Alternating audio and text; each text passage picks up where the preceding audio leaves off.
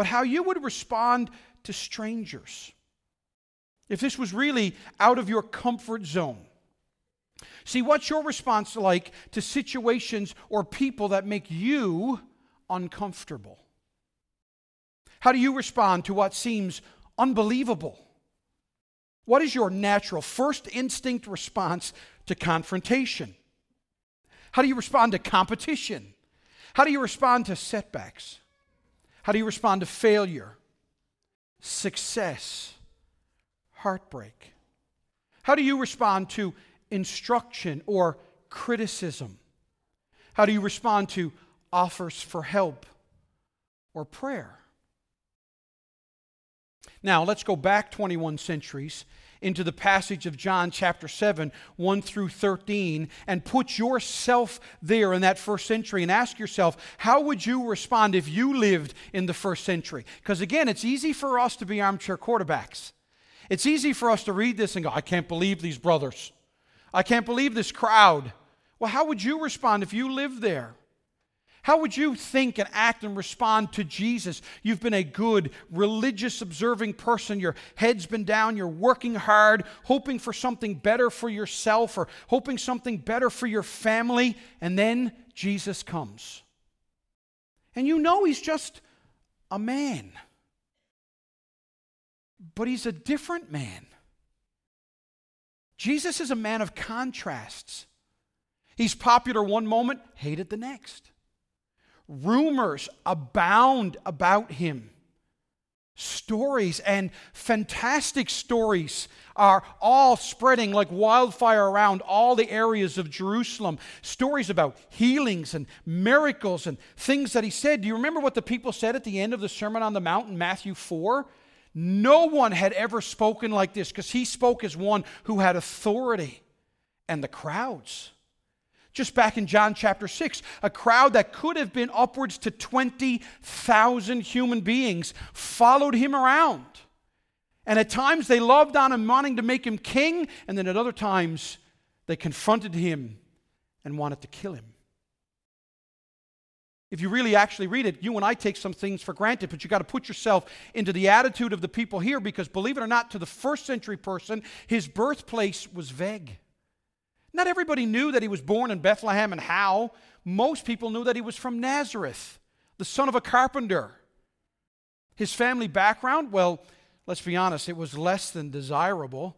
If you know anything about first century Nazareth, it was one of the poorest towns in all of Galilee, and it was right on the border of the Judea-Galilee area. It was dirt poor. How would you respond? Honestly. You see, as we enter John chapter 7, we enter this new section of the gospel according to John. And that always makes me smile when I say it, the gospel according to John, because John doesn't write this as if he's writing a classic biography. Here's the birth of the person, here's how his life went, and so on and so forth. John, more than anything, jumps all over the place. He's basically saying, here, let me present to you Jesus, God in the flesh, the Messiah. He's the gospel. Here's the good news, and here's why I'm presenting to you. And again, remember, always at the end of the book, John chapter 20, 30 to 31, right? Now, Jesus did many other signs in the presence of the disciples. And these things are not written in this book, John says. But these, what I have written, these 13 verses you've had read in John 7, John would say, I've written this so that you would believe that Jesus is the Christ. He's not just a man. He's the Christ, the Son of God, and that by believing you may have life in His name. Now, if you remember about how this gospel goes, all right, John the Apostle starts in John chapter 1 and he gives you this 18-verse introduction. And he basically gives you all of the high points of what he planned to unpack in his gospel. Jesus is God. Jesus is light. Jesus is life. Jesus has come to save. He's come to give glory to the Father, and he will receive glory from the Father, and he's offering up himself. And we're told in those first 18 verses, most will reject. That tragic verse, he came unto his own, but his own received him not. But we're told by the end of those 18 verses that in the end, God's plan, His purpose, and His provision prevails. And next, in the rest of chapter 1 through the end of chapter 6, you have this section. Really, it's kind of a cross between Jesus being popular and Jesus being not popular. And this is what you have. You have conversations, you have baptisms, you have declarations, you've got disciples being chosen. And remember, in John chapters 1 to 6, 5 of the 7 amazing signs that John has picked out happen in those first 6 chapters. There's only 2 signs left. Other healings, amazing salvation stories like the Samaritan woman are there, deliverances and hope. But when you come to the end of John chapter 6, conversation has turned to confrontation. Seeking has turned to desertion. Where once the popular culture wanted Jesus to be king at the end of 5 into chapter 6, now they walked away and thought Jesus was crazy. And you see, that's really the funny thing about Jesus. The older I get, the more I study the Word of God, the more I do life, I find that Jesus, the Bible, and the gospel is all too often we want to be the ones who set the agenda. We want to be the ones who define the terms. We make the assumptions about what Jesus was talking about. And to be honest, even as I studied again this week and I saw this family dynamic, these brothers talking, I could see myself and I could see the church around me and many of my friends and fellow pastors. We have to fight this desire to cherry pick the Bible. To go to the Bible and go, ooh, I like this. Ooh, I like that, but ooh, none of that, please. Let's not talk about that. Let's not read that. Let's just pass over that. I read this past week about a local pastor who talked about in an article in the news about Jesus' desire to converse with people. That Jesus was a person who just had conversations, that he just listened and related to people. And while that is true, that is not the whole truth. Because if you read the Gospels, Matthew, Mark, Luke, and John, they're filled with large sections of Jesus talking, preaching, teaching, and conversing in a very one-way dialogue. He's doing the talking. Does Jesus care and love and relate to people? Yes. He loves you. He cares for you. He relates to you. But Jesus also loved people so much, He told people what their issues were. He told them who God is. He told them what they truly needed to be transformed and to have a new life. And most of the time, if you read Matthew, Mark, Luke, and John, the response: cynical, confused, or curious. Those are the responses you see. And that's where chapter 7 takes us. In the very first verse, this is not a popular way to start this out. When you read the very last of chapter 7, verse 1, and what does John tell us? He says, the Jews wanted to kill him. That's how popular he was. They wanted to kill him. But in those first 13 verses of John 7, you and I are going to see something that I think many of us, if not every one of us here, can relate to, and that's family tension. Family tension. You'll see a Savior in action. You'll see a crowd in wonder. All the while, there's this boiling fear, this expectation that something bad is about to happen, and yet you'll always see Jesus aware of something. And this is a term I hope you'll hang on to as we go through all of chapter 7 and chapter 8. Here's the term I want you to hang on to. Jesus is always aware of this: divine timing. Divine timing. Timing is everything.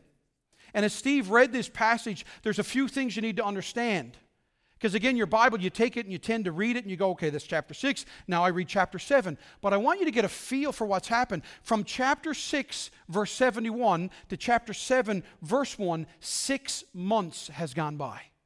A half a year has transpired since you go from verse 71 to verse 1. And this is the thing that you need to realize, because John triggers time by festivals. In John chapter 6, it was the Passover. In John chapter 7, it's the Feast of Tabernacle or Booths. That came 6 months later. And Jesus hasn't been back to Jerusalem since John chapter 5 and the Sabbath. Remember when he healed that paralyzed man of 38 years? And that was one of the great signs where Jesus displayed power over religious superstition. But he had healed on the Sabbath. And that didn't sit well with the religious leaders and the establishment. And so John just ignores an entire section of Jesus' public ministry with the disciples that Matthew and Mark and Luke tell you all about, and just goes right to the Feast of Booths. 6 months later, it's at hand, and in the coming weeks, I'm going to explain that celebration more, because the Feast of Booths or Tabernacles was actually the favorite feast of the Jewish people. And that's why all of his brothers are going up to Jerusalem. And it's important for you to understand this festival so you can understand what Jesus is going to say later in John 7 and into chapter 8. But I want you today to just feel the dynamics of family. The tension. That Jesus is not only feeling the family tension, but is causing it. He's the cause of this tension. The next section of John's gospel is the biggest section, starting in chapter 7 and moving on to the end of chapter 12. And you're actually going to, commentators call it the section of conflict, the section of oppression. And what a better way to talk about conflict, or sometimes what feels like oppression, than right at home. You see, John and Jesus will experience rejection and conflict in the one place you might have expected them to have safety and acceptance.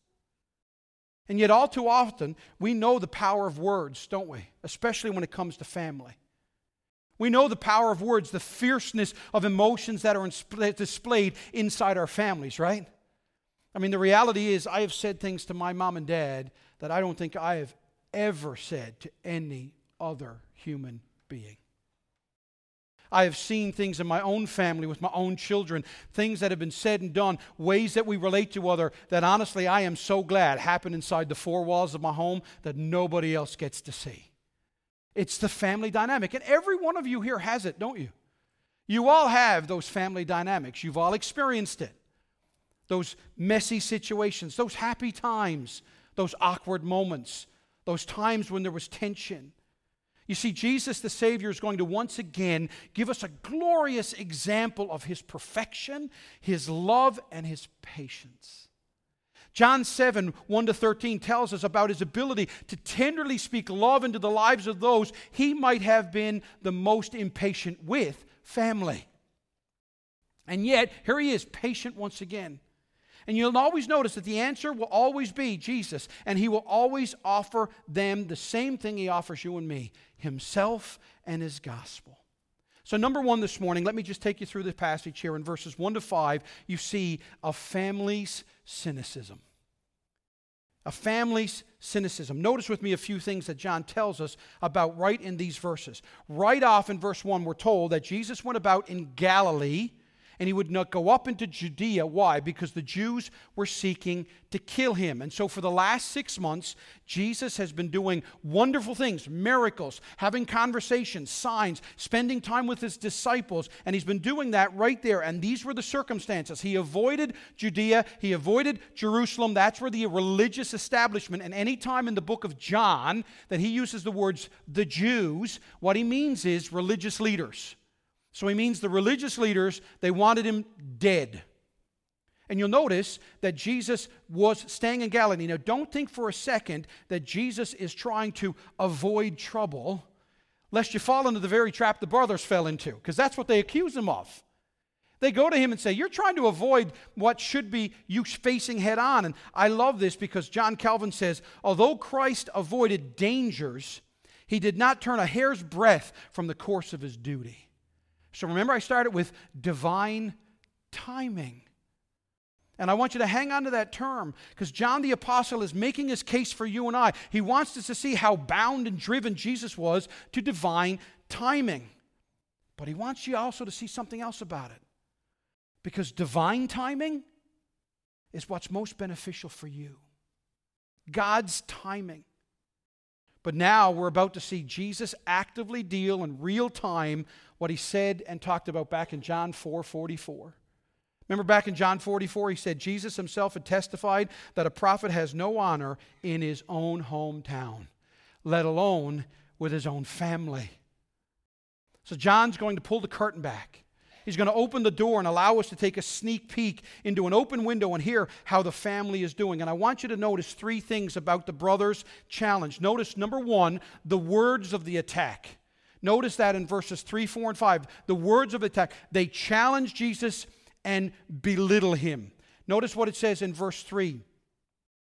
Now they say to him, so his brother said to him, leave here and go to Judea, that your disciples may also see the works that you are doing. And I don't know about you, but it's almost like his brothers treat him like Joseph's brothers treated him. Do you remember when Joseph was coming with the thing and his brothers say, here comes the dreamer. Here comes, and you can feel the thickness and the sarcasm of these brothers. Hey, big shot, big brother, if you're the Messiah, why don't you go up to Jerusalem? Stop doing this chicken or cat and mouse thing. Stop hiding out here in Galilee. Go up to Judea and show yourself.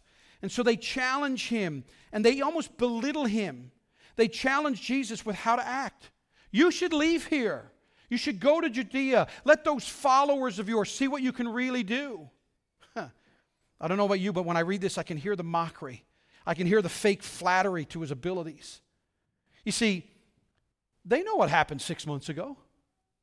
They know that from the crowds that were once following him and were going to take him by force and make him king, now they've all left, and there's only him and the 12 and a handful of other people, mostly women, that are now left with Jesus. And so they're almost saying, hey, go back up. That's where all your disciples are, right? That's where everybody is. And they know everyone has stopped following. They know there's just a little band left. But notice next the form of the attack, because they challenge who he claims to be. Notice in verse 4, they wanted proof. They wanted proof from him. Notice what they said next. For no one works in secret if he seeks to be known openly. If you do these things, show yourself to the world. Show yourself. Do these things publicly. They wanted proof. Once they mocked who Jesus was, and now they said, show yourself. Do more stuff. It's almost like they were clapping, dance, monkey, dance, as only brothers can do. They wanted Jesus to act according to their terms. Now, does that sound familiar? That's all of John chapter 6. A whole crowd, show us a sign, do this, don't do that, do this. His brothers are acting just the same way. They not only wanted Jesus to act when they said, they wanted him to act in the way they wanted him to act. They wanted him to go to Jerusalem and push that political agenda that Jesus' brothers might have had. Hey, brother, go free us from this tyranny. Again, like Nicodemus, the Samaritan woman, the paralyzed man, the nobleman, what they thought their greatest need was, and what Jesus knew their greatest need was, were completely different things.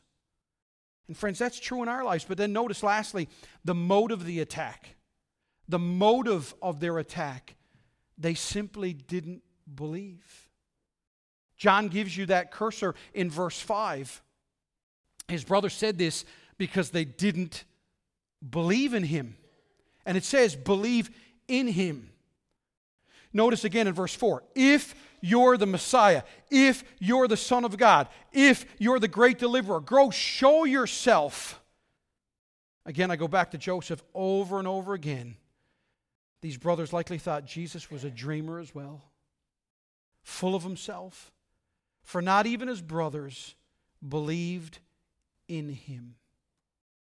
Now again, it's very important, and it's been the burden of my life here at our church to help you understand the difference than knowing about Jesus, believing about Jesus versus believing in Jesus. Because it's not like the Jesus brothers didn't believe he existed. That wasn't the struggle. They were talking to him. It's not that they didn't believe he was even capable of stuff. They've been around. They've seen the stuff that he did. It's that they did not believe in him. It's that what he said about himself and what he said they must do. And don't miss this. It's truly missing the link of so many today. I love folks, but it's true of many of us here today.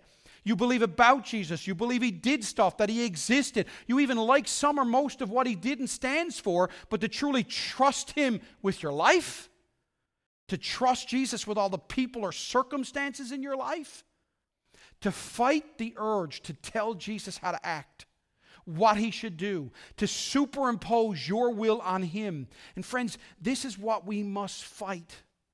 But as you've seen, right, unlike the crowds, the Jews, the disciples, Jesus' family, those brothers, they knew how to push his buttons. They get right in his face. This is the most personal. No one has dared tell Jesus in these imperatives, listen, if you're this, go do this. Show yourself here. No one runs his mouth and then doesn't go up there. These guys make it personal on a level that only family can do it. I don't know about you, but I have a cousin who lives in the city, and I love him dearly. He's the closest cousin I have to age. But at this point in life right now, he's still very cynical to the gospel. And if I go over to Mount Pearl and I go to his house to this day, when I open the door, the first thing he yells out, all right, Reverend, put your collar on the door with your coat. Don't bring the collar into the house with you. And he yells that, and he does that in a way that nobody else does. Because he's family. He knows me. He knows me as this little cousin of his that had to follow him around because he was really way bigger than me. But I want you to notice, secondly, a Savior's reply. Notice how Jesus responds to these brothers and their cynicism. He answers his half-brothers the same way he answered everyone else, with compassion, with patience, with love. But are you ready for it? With truth. With truth. Look at it. Basically, you can break down verses 6 and 7 and 8 with three expressions that Jesus does. First of all, he says, my timing is not your timing. Notice what he says in verse 6. Jesus said to them, my time has not yet come, but your time is always here. He starts out by saying, my timing is not your timing. That's the first thing he says to them. He says it simply, yet firmly. He basically says, brothers, I love you, but your taunts and your questions, your doubts, your cynicism, none of these things will dictate my actions or God's plan. Remember, Paul would later say in Ephesians that before the foundations of the world, God had a plan. God had chosen and decreed. Before God ever said, let there be light, the Trinity knew and had already planned out the rest of human history. Yes, friends, that's how amazing, how big, how powerful, how majestic is our God. And that's why Paul bursts into praise at the end of Romans 11 with these words, oh, the depth of the riches and wisdom and knowledge of God. How unsearchable are his judgments and how inscrutable his ways. For who has known the mind of the Lord? Or who has been his counselor? Or who has been a gift to him that he might be repaid? For from him and through him and to him are all things. To him be glory forever. Amen. Jesus says to his brothers, my timing is not your timing. My timing is not your timing. Remember, he had to tell that to his mother. Remember in his very first miracle in John chapter 2 at the wedding of Cana, he looks at his mother and he says, my hour has not arrived yet, Mom. She misunderstood. Now he's telling his brothers that his time has not yet come. That wasn't avoidance, it was submission. Do you remember Satan back in Matthew chapter 4 in his temptations, trying to get Jesus to turn stones into bread and to throw himself off the temple and then bow down to me and I'll give you. And what does Jesus say every time? No, your ways are not God's ways. I obey the word of the Lord. Get behind me, Satan. A lack of understanding, these brothers' lack of faith. Jesus wasn't always as given only to the plan of the Trinity. But Jesus says something else here that often we glance over. He goes, my time is not yet. Your time is always here. Now you need to understand in all 13 verses of this passage, that's actually the most judgmental thing Jesus could say, and yet the most compassionate thing that Jesus could say. I want you to take notice. It's judgment in that Jesus is telling them, like Joseph's brothers, you are actually going to be a part of those who will lead to my death and kill me. You're actually part of the grand narrative that will fulfill the will of my Father. Right now in the presence, you are fulfilling the why of why I had to come and the need for me to die. But the compassionate part of this is that Jesus is telling them, I will suffer and die for them, for you and me. See, when you look at this verse now, Romans 5:8 should really mean something where Paul says, but God loved us so much and that while we were yet sinners, Christ died for us. He looks right at his brothers and says, you know what, guys?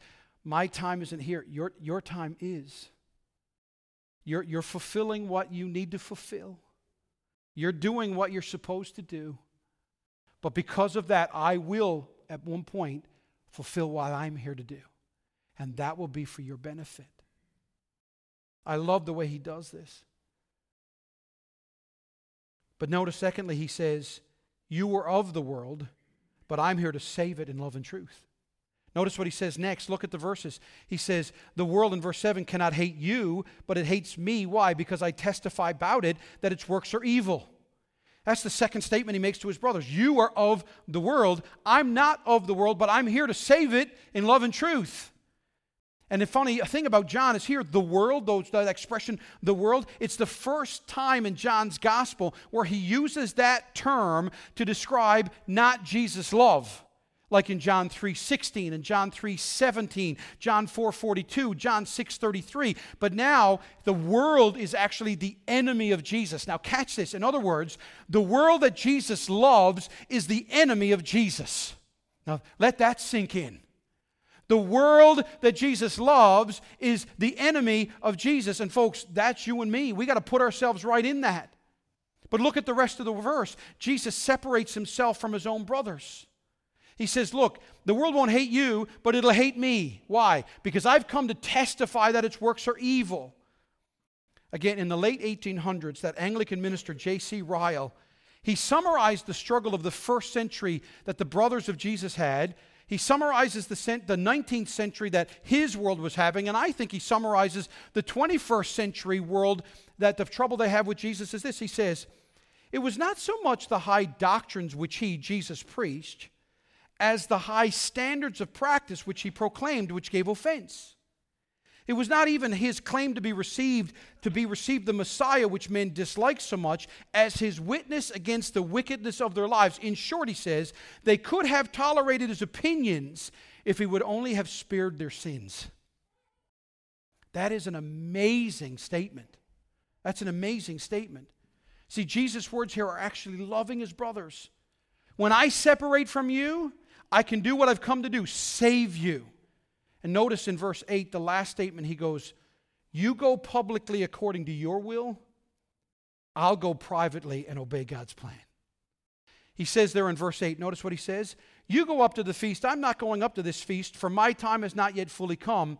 And then after this, he remained in Galilee. And then in verse 10, it says he went up privately.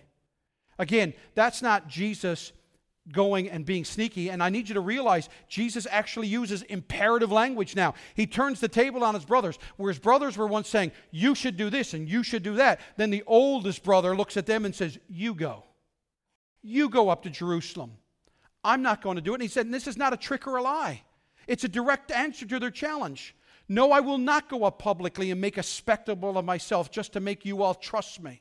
And again, that should sound familiar. That's Satan's temptation. Turn these stones into bread. Throw yourself off the side of the temple and let angels rescue you and wow the people with your power. And if you'll just bow down and worship me, then I'll give you everything you want, all people. And Jesus says, no, you go do what you have to do. As you'll see in the weeks to come, Jesus will go up privately. Jesus will do the will of his Father in heaven. Jesus will eventually suffer and die. But Jesus will offer salvation to his brothers. And folks, there's a happy ending to this event. The question is, will there be a happy ending for you? And then finally, John brings us up to Jerusalem as we see finally a crowd's curiosity and confusion. And that's what you have in verses 10, 11, and 12, and 13. And reading these words should sound very familiar to us all, whether it's the ancient discussion or a modern reality. Because you see it. Some people are curious. Some people are confused. Some like him. Some don't like him. There's the curious group. Jesus seems like a good guy. There's that confused group. No, he's evil. He's stirring up trouble. He's making things bad. And then, of course, there's the Jews. That's hidden underneath all of this. That religious group with all the others are trying to avoid. They didn't want to get caught talking publicly about Jesus. Because actually, this is fulfilling what an old man said 30 years earlier. Put all the pieces together. You remember that old fella at the temple named Simeon the prophet? When Mary and Joseph bring Jesus and they're going to dedicate Jesus, and Simeon the prophet holds him, and you remember what he says in Luke 24:34? This child is set for the fall and rising again of many in Israel, and for a sign which be spoken against, that the thoughts of many hearts may be revealed. You see, in these diversities of opinion, the cynicism of his brothers, the curiosity of some, the confusion of others, Jesus is fulfilling God's plan. And you'll also learn here that the public popularity doesn't mean you actually get it. And you'll see this borne out more and more as this chapter unfolds. William Barclay puts it so well: when a man's ideals clash with those of Christ, either he will submit or he'll seek to destroy Christ. Those are your only two options. And so unbelief always ultimately leads to rejection, and rejection will ultimately rise to at any cost. So is Jesus a good guy? Is Jesus not a good guy? Your only other option is, then let's just do away with Jesus. Let's not have this confusion. Let's not have this curiosity. And if you want to see this borne out, did you see this article in the last couple of weeks from GQ magazine? This fascinated me. I can't believe they did it. GQ magazine, which is supposed to be a magazine about gentlemen, just put out an article which said the Bible is one of the most overrated books of history. Yet even in the mess of their view, I find both tragedy and challenge. Listen to this.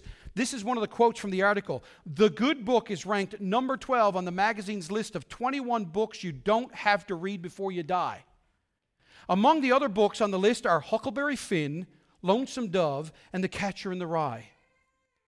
Some are racist, some are sexist, but most are just really, really boring, the editors wrote.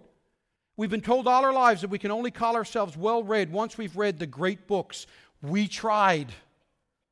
Now, the article goes on to say something that, while true of the culture, is also something we've got to think through as professing Christians, because here's what they said.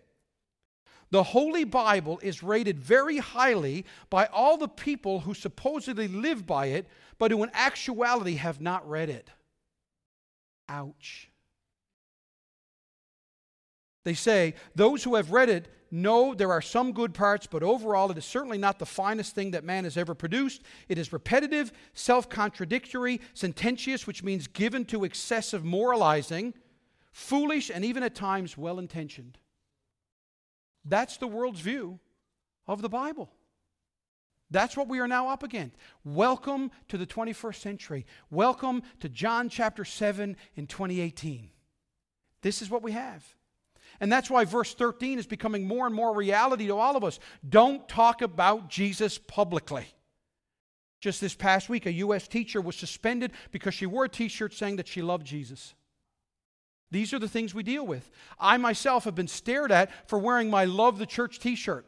I got a couple of really good views at Costco just yesterday with doing that. And I had the funniest incident yesterday.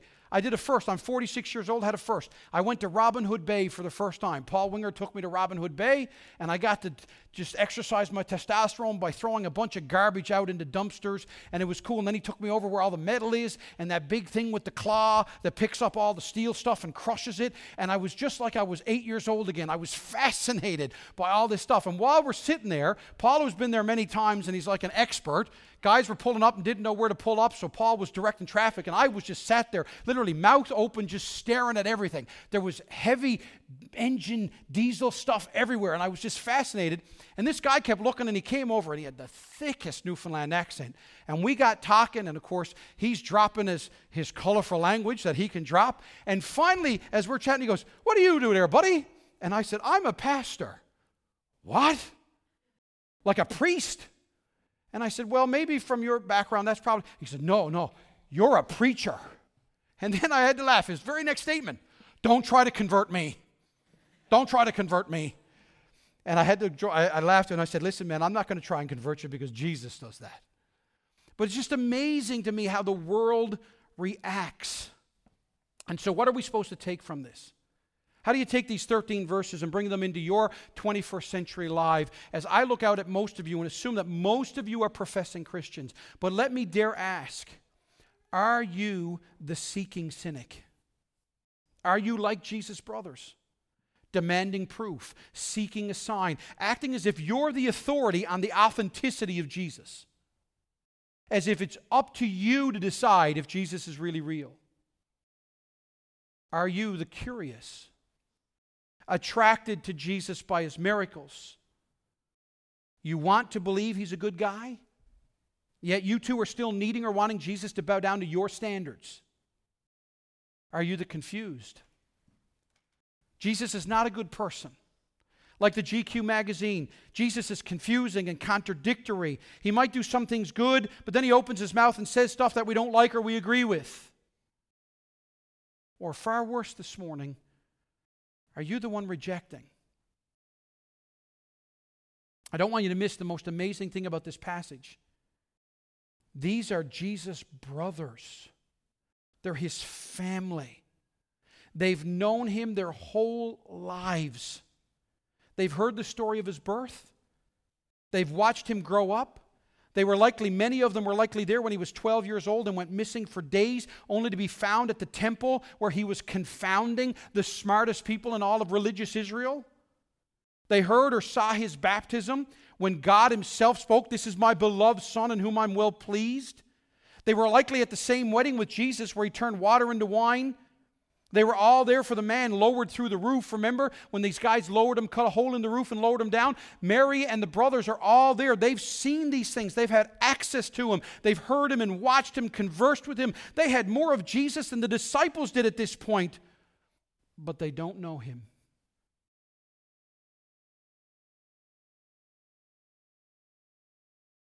At this point, they know about him, but they don't believe in him. Again, J.C. Ryle puts it so aptly. He says, "Let them observe that seeing Jesus' miracles and hearing Christ's teachings and living in Christ's own company were not enough to make men believers. The mere possession of spiritual privileges never yet made anyone a Christian." And that I challenge as a pastor's kid who grew up in church. When I look at it, our church is so young, and I know that so many of you are grandchildren, and you've been brought into church, you've been born into church. Don't ever think that just because you know all the answers, it makes you a Christian. You got to believe in him. You got to trust him with your life. And yet the answer, the good news, the hope is still the same. Divine timing. Jesus says, "I've come for you. I love you. Come to me, all you who are weary and heavy laden." We love that part, but finish and stare at the words of the rest in Matthew 11. "Take my yoke upon you and learn from me." Learn from me. "For I am gentle and lowly in heart, and you will find rest for your souls. For my yoke is easy and my burden is light." Which leads me to our final option, and then I'm done. Are you the believing? Are you the believing? The one who will come to Jesus seeking him, but according to what Jesus says. And for those of you here this morning that are Christians, I need you to realize, like what Jesus says to his own brothers, we will all experience these things. We will experience a certain level of acceptance, but we will often feel rejection and opposition because holy living exposes evil things. We are called not to be liked, but to be loving. We're called not to be accepted, but to offer, listen to me now, life-changing acceptance. It's not just acceptance. It's life-changing acceptance. And don't cower away from that. Don't draw back from doing what is right lovingly, saying what is right lovingly. And yet, don't think for one second that you and I will lead a Christ-like life and not be hated by the world. Again, what we think of Christ ourselves. This is one of the questions which we have to deal with. Let us never be ashamed to be of that little number who believe on him, hear his voice, follow him, and confess him before men. While others waste their time in vain jangling and unprofitable controversy, let us take up the cross and give all diligence to make our calling and election sure. The children of this world will hate us as it hated our master, because our religion is a standing witness against them. But the last day will show that we chose wisely, lost nothing, and gained a crown of glory that fades not away. And the happy ending I told you about? Do you realize that after Jesus' death, burial, and resurrection, every one of his brothers turned to him as Savior? The one you probably know the most about is a guy named James. That book of James that you read about in your Bible is actually written by the half-brother of Jesus.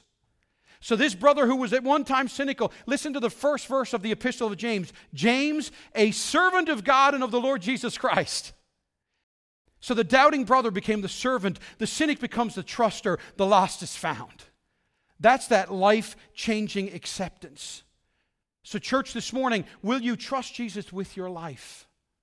Will you trust Jesus with your circumstances, with your marriage, with your money, with your children, with your family, with your job? Will you trust Jesus with your body, with your friends, your possessions? Will you trust Jesus with your mental state? Will you trust Jesus with your past and your present and your future? Will you trust Jesus with your hurts and your failures and your abilities? Will you trust Jesus with forgiveness of your sins and your ability to trust Him so that you can forgive others? You see, you don't have to do anything to come to Jesus, but you must trust Him to come to Him.